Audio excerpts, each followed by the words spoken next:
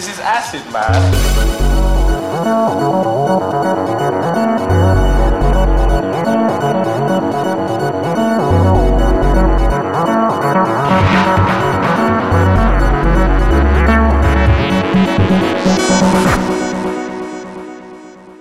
Hello and welcome to ACFM, the home of the Weird Left. My name's Keir Milburn, and today I'm doing a special microdose with Fred Sharman, the author of Space Forces, A Critical History of Life in Outer Space. Hi, Fred. How's it going? Hi, Keir. So let me just explain why I'm talking to Fred. I've only met Fred in the last week or so, and in fact, this is the first time we're talking.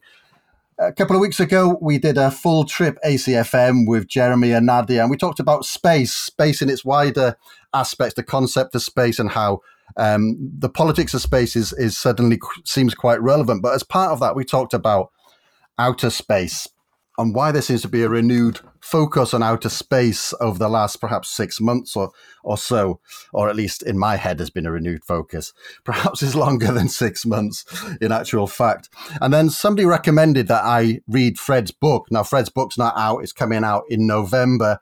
And I got sent an advanced copy. I'm very glad I did because it's a great book. I really enjoyed it. And so we thought, look, this is a way. There's so much more to talk about in terms of outer space. We've only scratched the surface.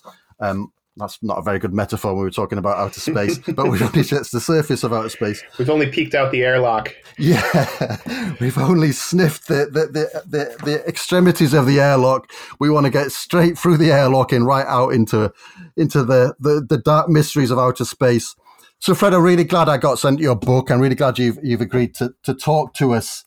Perhaps the best way to start the conversation is for you to give your own version of how you see the focus of the book and what your motivations were for writing it. Yeah, sure. I mean, my sort of native field is architecture and urban design. So that's where I'm coming from as, a researcher and a writer and a teacher.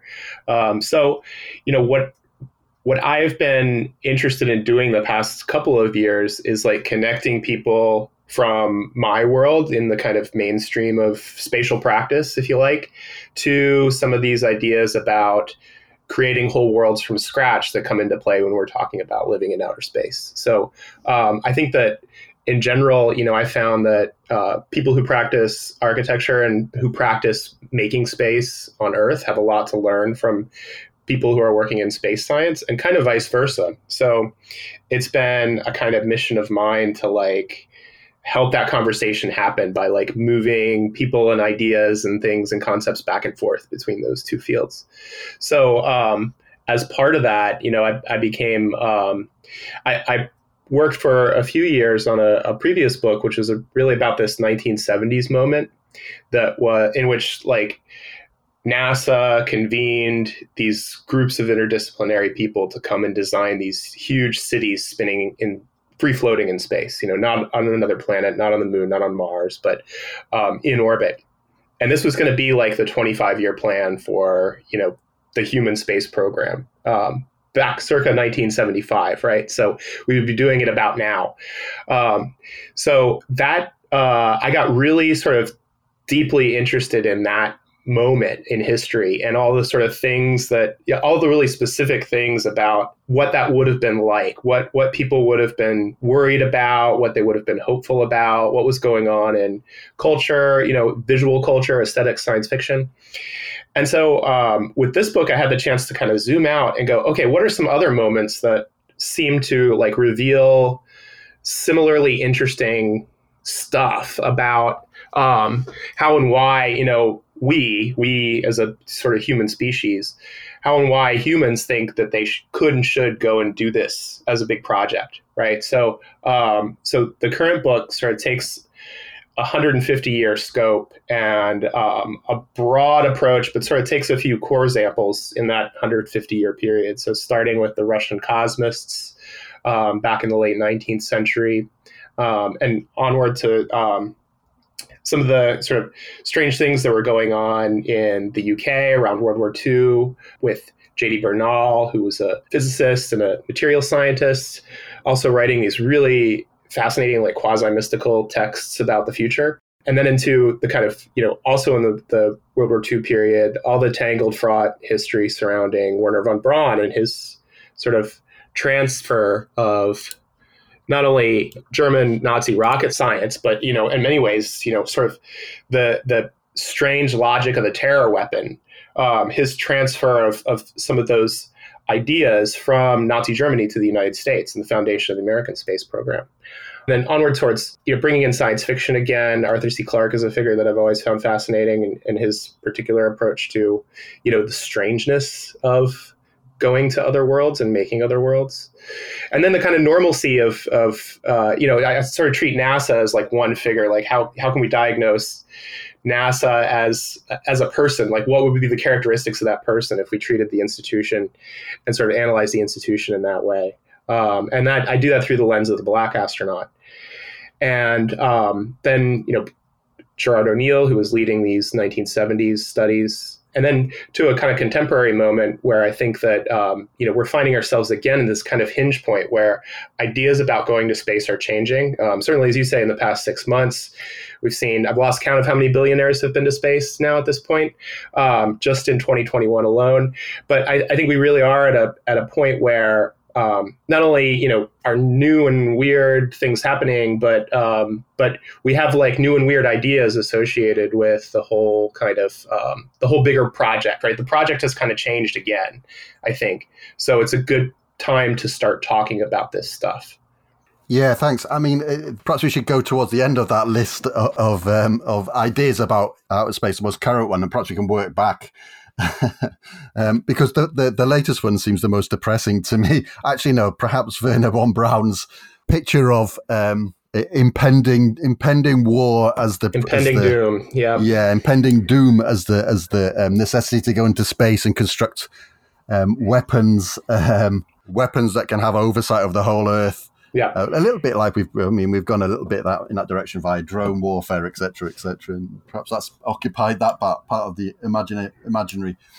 But yeah, so one of the reasons we want to talk about space was this, Jeff Bezos gone into space, then Richard Branson going into space. Yes, Britain has got its own cranky oligarch with too much money. And and we were having a bit of debate on when we talked about it on ACFM about what's going on with all of this, what's motivating these people.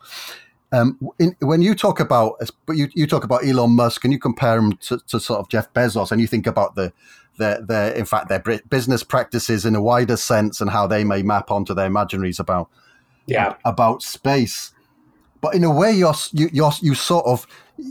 taking that their business practices, but you're almost taking them at their own world as well. You're taking them serious about what they say. I mean, should we do that? Is that what is going on with Bezos and these oligarchs going into space? Should we take their own word about why they're doing this and their own imaginary, or should we look at the perhaps political economy reasons behind it? What do you think about that? I think it's sort of both and I think that's one thing I find, at all of these moments, there's often like a gap between expression and intent, and between like the way an individual kind of construction of a world relates to a bigger world outside.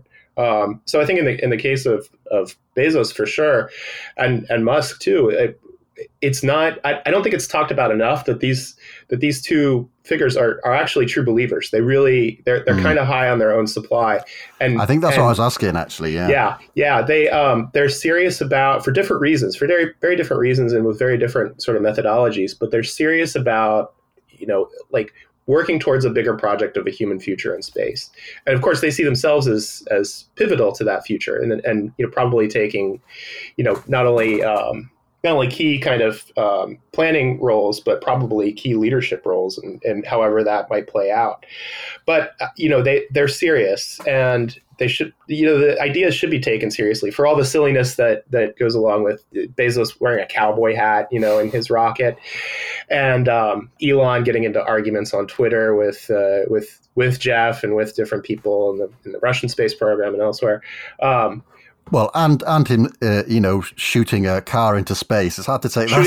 Shooting his car into space, his own car, his own red sports car, right? This stuff analyzes itself, right? But at the same time, like they're engaged in the practice of making new time and new space, right? I appreciated in the space episode the extended discussion about time and space. They're not only colonizing, we can talk about that word colonizing. They're not only colonizing outer space, but they're colonizing the future. So it's worth sort of looking at how they do that elsewhere, and how, for example, like a few people have written about how Elon Musk's companies are, if you sort of analyze their practices, they're really just sort of normalizing a status quo. It's in Starlink, it's like more internet, faster internet. Okay, great. The Tesla is like, okay, it's still a car. It's still a normal car. It's not going to threaten you. It's not going to, unless you're a pedestrian and you're out of the range of the camera, I guess. But Yeah. It's not a scary sort of technological artifact. It's designed to look like a cool car, but hey, it's also electric, right? So everything will be fine. We can keep driving to work. We can put solar panels on our suburban house. We can, get faster internet from these orbital satellites that are, obstructing Earth-based astronomy nowadays. So there's just this like more of the same logic in this. If you sort of, again, analyze all of Musk's companies as, pieces of a world, pieces of a potential future world, whereas Bezos wants to sort of dominate every level of sort of, what a lot of people call the stack. He wants to own the servers that show you the book for sale. He wants to subcontract the trucks that deliver it to you. He wants to buy the robot company that sorts it out in the warehouse. So every sort of layer of that reality, of that process, is under very close control, and to the detriment of the humans in the system, right? Because they're the ones who have to pee in a bottle, and they're the ones who have to deal with, stress and strain injuries from working in warehouses.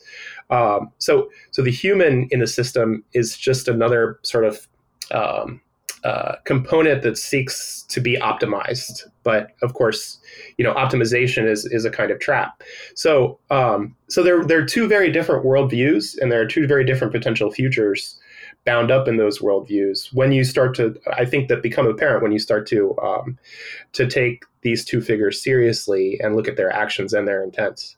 Yeah, it might be good to split them and think about the sort of, because the way I sort of read your book, Fred, is that like, the practice of thinking about living in outer space, and also, of course, for short periods, or well, actually for longer periods on the space station, actually living in outer space, it acts as a sort of screen upon which we project our imaginaries about living on planet Earth. And it goes a bit further than that, because there are actual practices of worlding, if you like. And like this practice of worlding is abstracting the key sort of elements that make up a world, basically what you need to survive, etc. And then, of course, that projects back onto your practices on planet Earth. That's the sort of my really glossed over reading of the book. We can get into that a bit later, but I just wanted to come to sort of Elon Musk's version of this world in which, outer space will just be like planet Earth. Basically, we're going to export all of our, the lifestyles that we have on Earth into outer space, etc. And you can sort of figure that on the idea that like you solve climate change by having electric cars. There's huge resource implications involved in that, right? That just doesn't make any sense. It's a bit like his Hyperloop, where you just the Hyperloop, which ends up being a tunnel for Teslas. That's just crazy. That's absolutely crazy. We have these things called trains, they're much more efficient, etc. The obvious solution is massive expansion of public transport, trains in particular. And so there's this thing about when Elon Musk is like colonizing the future,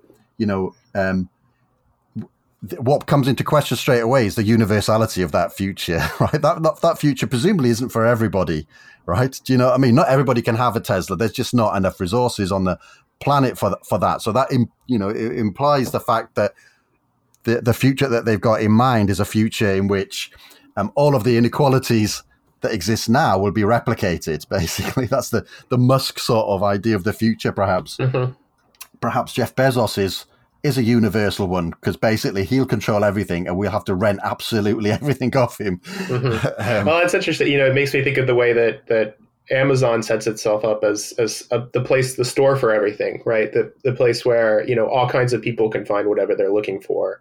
And it's the almost disordered or inhuman logic of the fulfillment center of the warehouse itself, where, things are categorized by type. You might find a CD next to, a dustpan next to, a book, right? All in the same warehouse shelf. They're organized by like how often they sell or how often they need to be retrieved or moved through the system. So yeah, there's something, I hadn't thought about that kind of question of like universality and the kind of the sorting of everything into everything else that goes along with the kind of the Bezos worldview, whereas Musk is very much just sort of making the things that he thinks are cool. Yeah. Right. It's not, there's no audience other than himself in many ways. Like, and of course he does perform, in a way that's very different from Bezos, but the imagined subject is really important here. And that I think is universal to, to any of these conversations about any of these moments that, it's something that we learn from architecture is that the design of a space, becomes implicitly the design of the type of subject or person that's invited into it or that's produced by it. Even, my house has stairs. Certain people wouldn't be able to use those stairs. They wouldn't be able to use my house in the same way that I do. So in a very real sense, when worlds are made from scratch, that question of who the subject is becomes very, very fraught, but also very, very important and impossible to ignore. If we're even designing the atmosphere, which is something that architects do. Architects specify the air. We have standards that you can look up in books for, how that air, how humid it should be, how fast it should be moving, what temperature it should be for a given environment. And so, what's the gravity, right? So when every aspect of the environment is designed, then every aspect of that subject is designed. So it becomes very important to think carefully when doing that. It's not to say that we can't make spaces that are inclusive, but we have to do that with intentionality. Yeah, I like that. So it's sort of like this colonization of the future. It gets built into the architectural infrastructures of the present in a way. I mean, it's a bit like one of the things I'm quite interested in, and part of my job is sort of like institutional design. And thinking about the sort of the institutional logics that get built into institutions and how they have a sort of colonization of the future. So we can think about things such as Foucault's concept of governmentality, for instance, the sort of subjects that get produced by the logic of markets or the imposition of like pseudo markets into institutions and these sorts of things, which automatically to me says, well, we should think about how we can anticipate different sort of perhaps more open and democratic futures within the institutions that we build. Of course, that goes one stage further when we think about it in terms of worlding, right? And like, the anticipation of different kinds of worlds, etc., that we might want to build, and for that you have to abstract the key dimensions that you want to focus on. Air is probably a given, but like when you're talking about longer periods in the book, you talk about trying to anticipate things such as culture, etc., and cultural production and these sorts of things, and the sorts of cultures that would be produced, which I find really, really interesting. Perhaps another way into that is. Are there sort of brute facts about life in outer space, or the difficulties of life in outer space that would override the imaginaries of the oligarchs? And what I'm thinking about there is if people were going to work in outer space, work which is dangerous tends to produce bonds of strong solidarity. And in fact, the historically strongest unions have tended to be around very dangerous work, such as mining, right.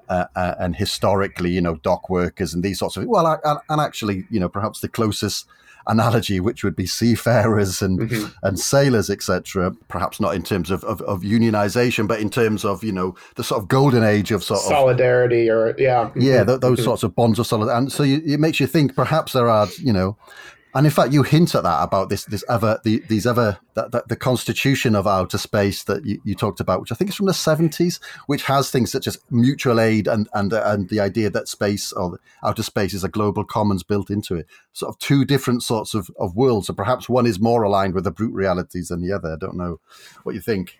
Well, I'm just endlessly fascinated by the Outer Space Treaty, which is what, as you say, what some people refer to as the Constitution of Outer Space. And yeah, it's 1967 even.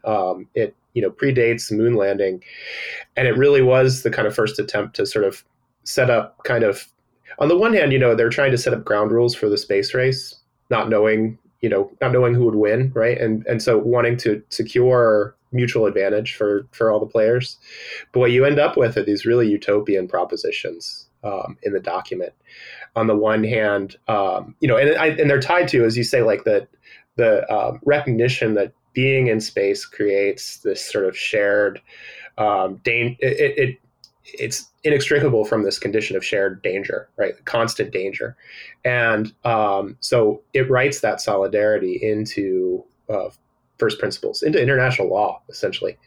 Untested international law, of course.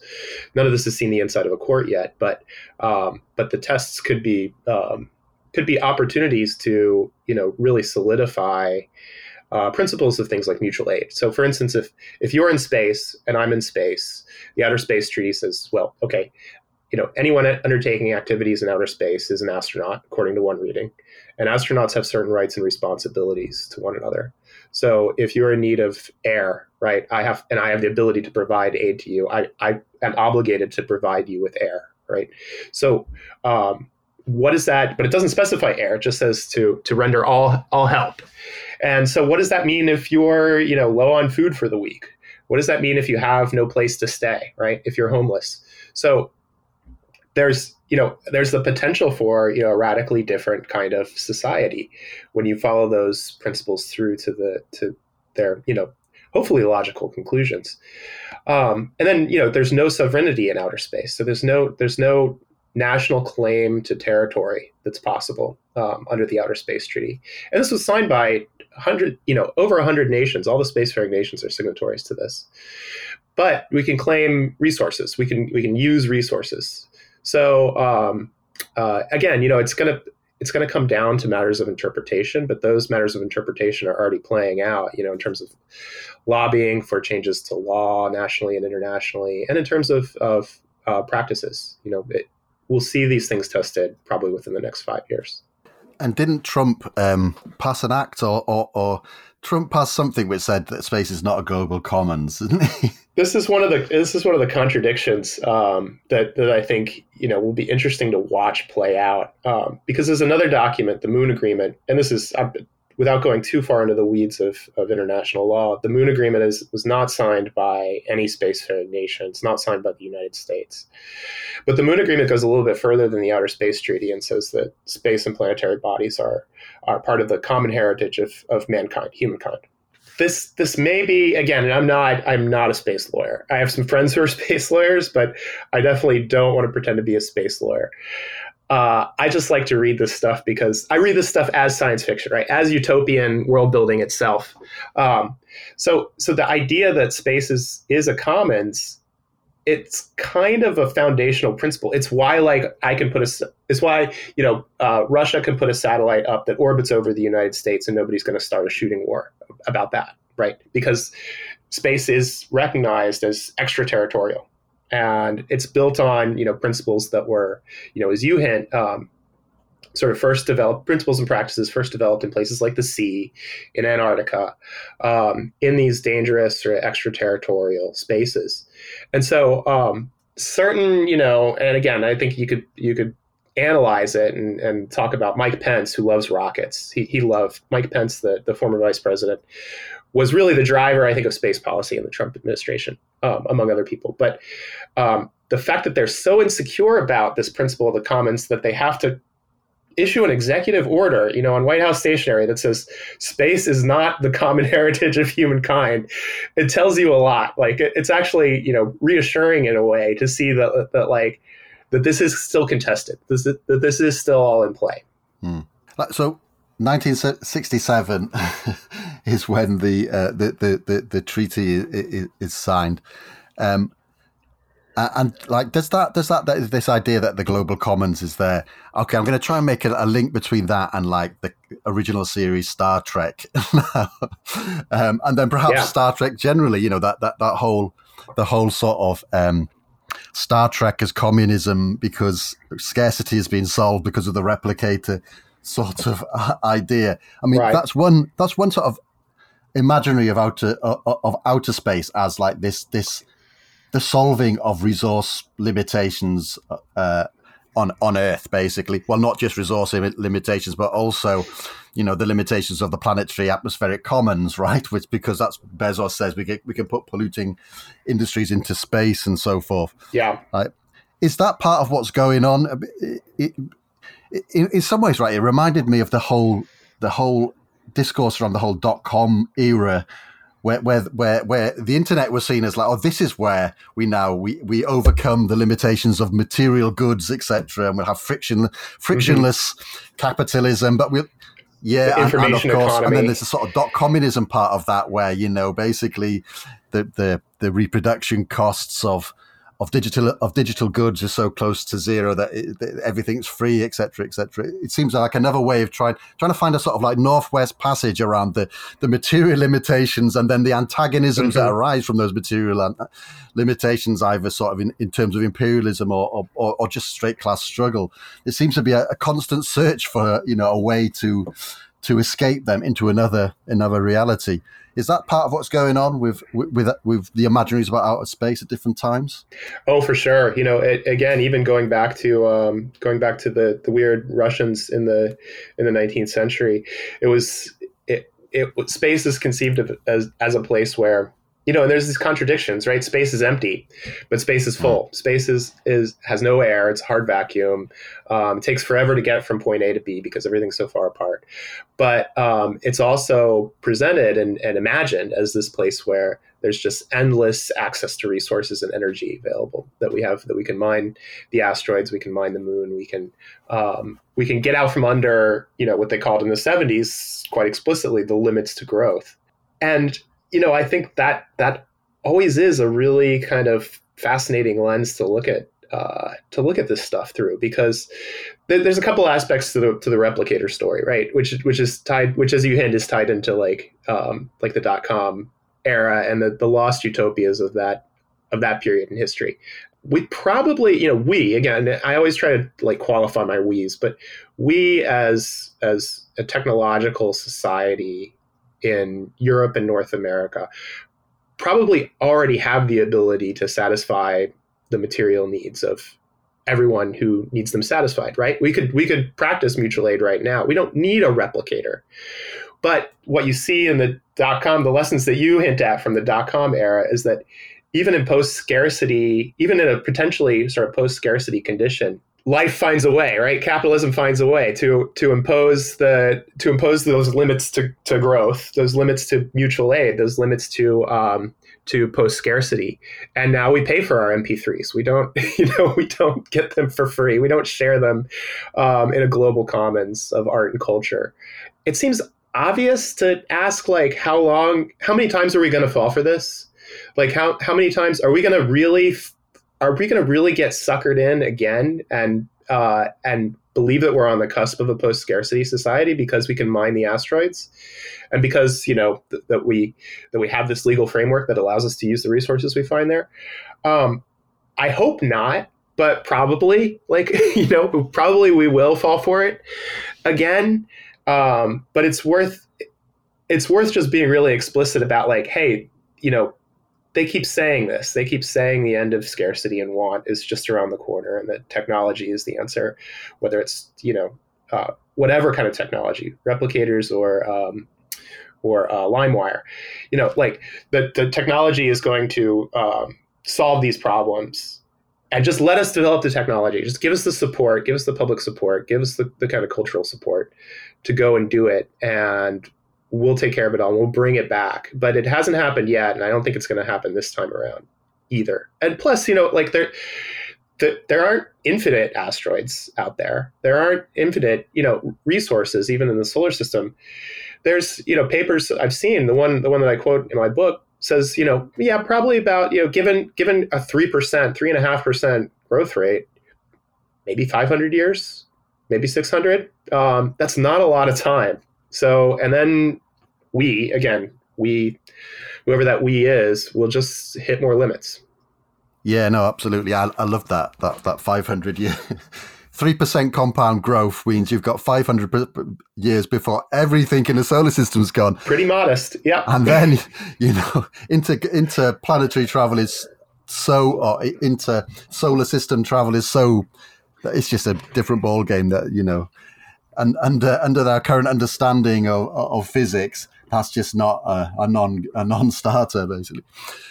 But it sort of brings to mind this idea that that the search for like the Star Trek replicator .communism sort of moment, in a way, is an attempt to solve the problems of Earth by bypassing politics or bypassing class struggle, even if you want to get more to it. So it's this idea that yes, we do have the resources.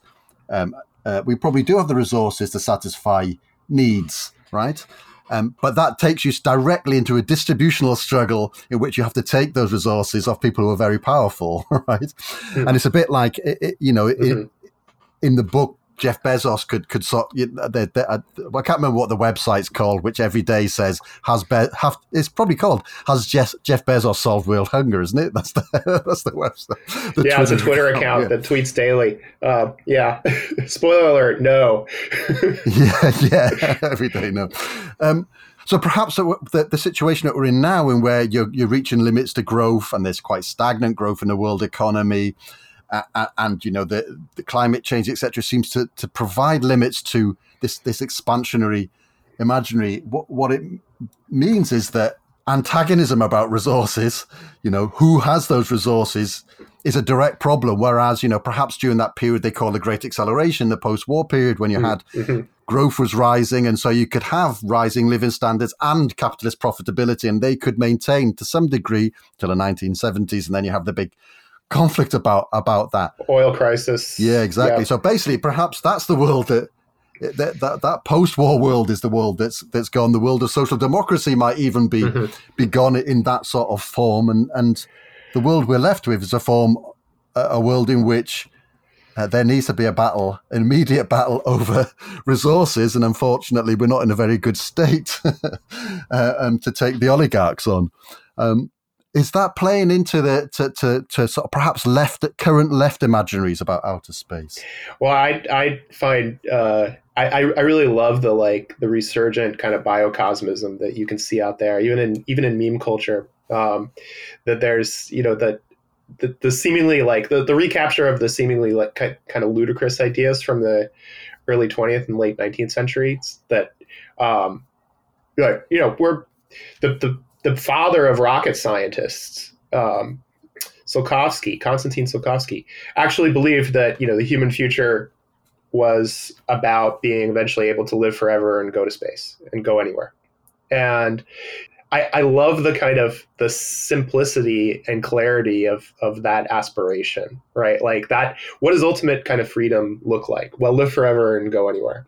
And Tsiolkovsky, had a lot of very strange ideas that followed on from that basic assumption or that basic goal. But you see a little bit, and maybe it's just people I follow on Twitter, you see a little bit of resurgence in the embrace of the ludicrousness of that idea. It's under the pavement, the beach, that it's of a lineage with I think these revolutionary slogans and these revolutionary aspirations. I don't have a rocket company. You probably don't have a rocket company.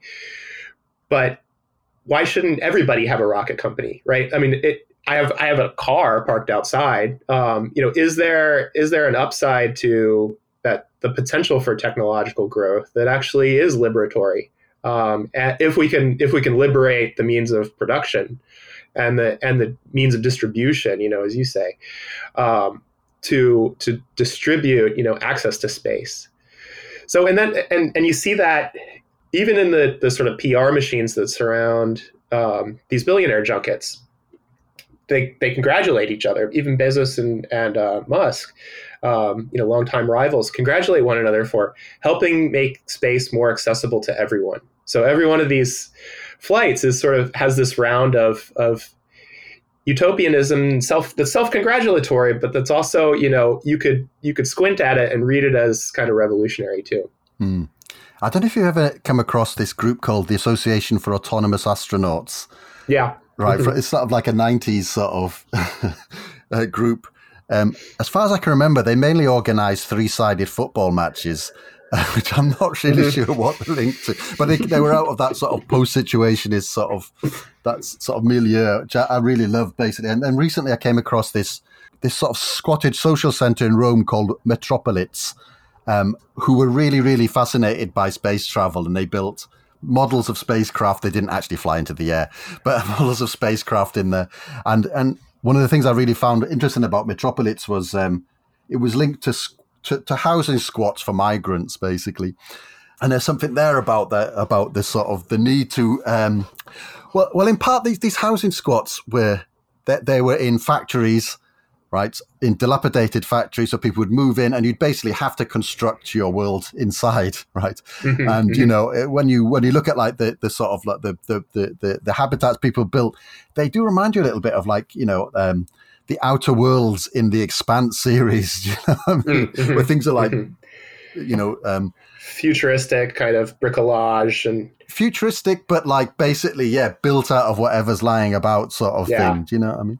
There's something there in my head about, why that scene would go towards some sort of probably tongue-in-cheek, but seemingly, sincere enthusiasm about space travel.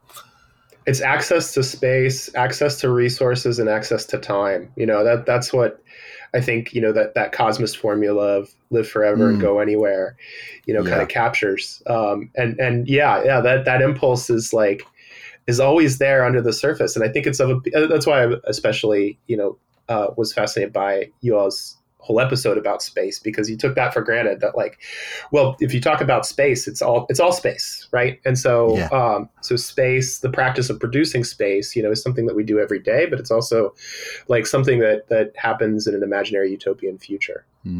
So one of the other things I want to talk about, I definitely want to talk about Afrofuturism, because it's just so sort of like because I love the whole scene. The whole Afrofuturist sort of imaginary really is to think about alien visitations of aliens, etc., and say, look, this is isn't this a colonialist sort of mindset? Isn't like the real example of an advanced, technologically advanced alien species coming and kidnapping you and putting you into forced work? Well, that's the Middle Passage. That's slavery. It's already happened. Yeah, exactly. Yep. Yeah, exactly. And then you get all of these sort of mythoses about civilizations being born under the sea by slaves who've been thrown overboard. All these sorts of things fly from that. So perhaps we could talk about that colonial imaginary that is resonant in space, in ideas around space, both from people such as Wernher von Braun, who basically, that just fits with his picture about what must happen on Earth in some degree, but also from people who are trying to use that and flip it in some sort of way. Yeah, I mean, there are a couple of layers to that. I mean, there are a ton of layers to that. Even back to like War of the Worlds, which is this inversion of this kind of colonial logic that says, okay, some more technologically advanced civilization is just going to come here and take our stuff because we've done it to, we European American culture historically have done it to other people. So couldn't what we have already done be done to us somehow, some way? And so there is like that, there is that anxiety on the part of dominant culture, that's tied up in imaginations about outer space. And that's always been there. It's inextricable from the history of these ideas. So there is that recapture of like, well, that has already happened. And what things that are bound up in Black identity that are inherently, science fictional, that are inherently constructed technologically. The other sort of strand that I see that that is relevant here is about, there's the idea of separatism too. I mean, like Sun Ra, Sun Ra's movie is really clear. We're going to go and take all the black people from Earth, and we're all going to go to another planet, and we're going to leave this colonized world behind. I think it's tied up also with the hope that a life in space would be a life free from politics too, in some ways. Because people, other people working in this area have been pretty explicit about, well, access to more territory means that an end to the culture wars, say, that we could create. There's an interview with Isaac Asimov and Gerard O'Neill where they're talking about, well, we can just make a Northern Ireland in space. We can make an Israel in space and a Palestine in space, and nobody will have to fight over the same piece of territory. So these kind of dystopian ideas about ethnic separatism, but sometimes utopian ideas, are bound up in hopeful futures in really complicated ways. Because then immediately you have to ask, well, who's the overarching, who controls the ability of a person in space Israel to travel to space Palestine and vice versa, right? Like there's a meta politics there that's just hinted at, that's not made explicit. And I think that's, of course, partly a function of like people being maybe a little bit too naive. But also, it's tied to this question of like, life in space is a life without politics, which is, I think, and again, I'd return back to the Outer Space Treaty and go, well, the meta politics is we're all astronauts. So the meta politics is if we're all in space, we're all astronauts, and we have those rights and responsibilities that come with that status. And and again, tied up in the idea that you have the right to go anywhere and live forever. That's a sort of meta politics too. And so, I'm pushing the limits of like what I've kind of thought through, and definitely past the limits of what I wrote through in the current book. But these are the places where I think it's interesting and really necessary to go. The other side of like a hopeful relationship with outer space, perhaps, is the sense of perspective that you'll get. So, like, it's the famous Moonrise picture. You'll remember when that was taken, but from the moon, 68. And people, astronauts reporting back saying, basically it just gave you a bit of perspective because you couldn't see any borders, etc. And right. It's that. So perhaps one of the hopes of that are placed in outer space is that you get that the Martians' view of humanity, basically, and why you also caught up in these fetishisms that you've created yourself. Race will be one of those fetishisms. Money would be another one of those fetishisms, I would imagine. And then alongside that is a certain trope in which perhaps we'll have communists from Mars, right? Perhaps Bogdanov's writings, but also Posadas as well. Those are two very, very interesting stories. Could you tell us a little bit about those and that idea of that perhaps communism comes from space? Yeah, back to Bogdanov in the early 20th century. He was, of course, a revolutionary, a physician, a teacher, all these things. But one of the other things that he was is a science fiction author. And after the Russian revolutions in 1917, he was trying to sort of connect to the masses, connect to the people in all kinds of different ways. And one of those ways was to write popular science fiction. And he also did what a lot of people do when they're thinking about space, is go, okay, well, Mars is the future, obviously, and Venus is the past because it's closer in the solar system. It's hot. It's, there's storms and probably jungles and dinosaurs and stuff. Mars is really dry. It's really further out. So it's obviously been around for a long time. We can picture these old, wise desert civilizations there that tell us something about, what a human future might be like. And so to Bogdanov, that human future was a communist future because, of course, following dialectical materialism, this is the necessary, this is the science of history playing out, has already played out on this older, wiser planet. And so Bogdanov uses Mars to kind of think through, like many people have done, to think through and critique civilization and political practices here on Earth. So actually, I think this was written before the revolution. Was it? Was Red Star before the revolution? Might have been before. I can't remember. I'm not sure. I don't have the date to hand, but in any case, he's creating this utopian ideal society on Mars that comes and then has to think about, has to debate publicly, when they discover the existence of political conflict and war on Earth and how primitive, we are back here. Once they discover Earth and once they make contact with humans, they have to have that public discussion about, well, should we eradicate them and take all their stuff, right? Like, should we just go there? And what Bogdanov arrives at is, I think, kind of an answer to this metapolitics that he has his Martians, through this public debate, arrive at a point where, no, we actually value difference. We value, even though, we are at this further, point in this dialectical materialist timeline, and you are primitive and suffering, you might not end up the same way we are, and that's important, and that's something that should be preserved and not eradicated.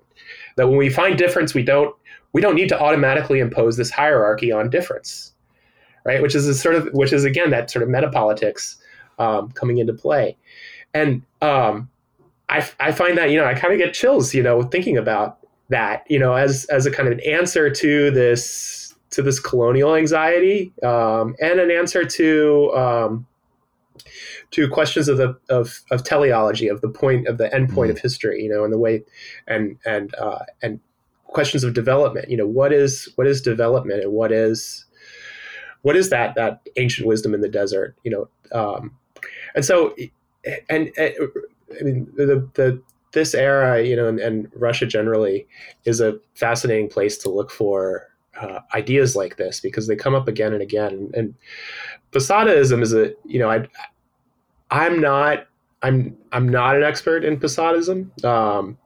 It seems like there's a lot going on there that I don't know how far I want to get into the weeds with, but Posadism, I think, is a kind of resurgent, recognition of those revolutionary possibilities that kind of that tie up, anxieties about the apocalypse, fears and hopes about difference and the other, and just questions about the finality of history.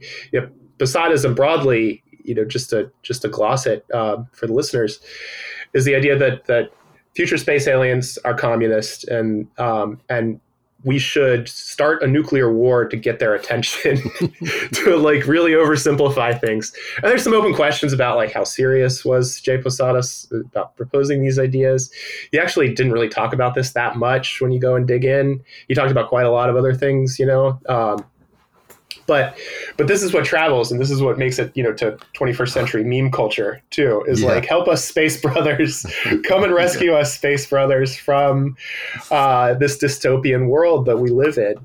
And I don't know what it is about the Soviet Union that has produced such weird and fascinating, variations on this idea, but I love it. That's great. It's almost a great place to leave it, but I just want to do a little bit of analysis on myself, if you can help me out.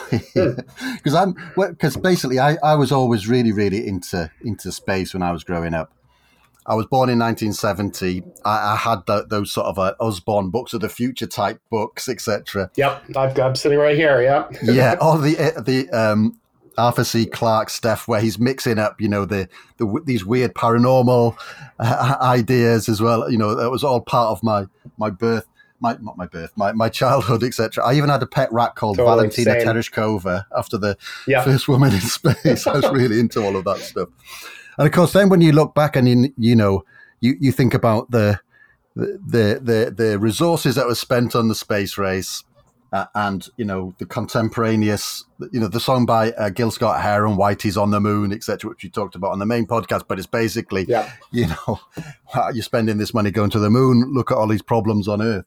I find it hard to pick apart my childhood, not necessarily childish, my childhood enthusiasm for that space race, with that bare fact that yes, those resources, if you were thinking about it, should have been spent elsewhere. Of course, that's a problem for now, right? And so this problem of could Jeff Bezos end world hunger? Well, he could also go quite a long way. Those resources, we probably need those resources that Jeff Bezos has. We need them under democratic control if we're going to deal with climate change. Do you know what I mean? Nationalize Amazon. Yeah, totally. But I find it quite hard to pick apart my childhood enthusiasm and perhaps not lose it, but like how to process that, given these, perhaps less childish realities that we face.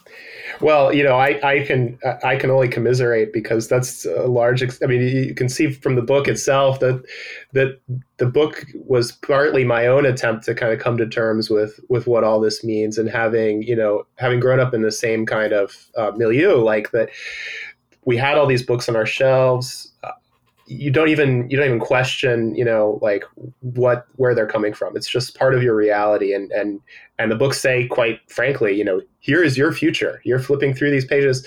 One of them is called The Kid's Whole Future Catalog, which is like, giant cities floating on the ocean, domes in Antarctica, high speed, vacuum trains everywhere. Great. Let's do it. And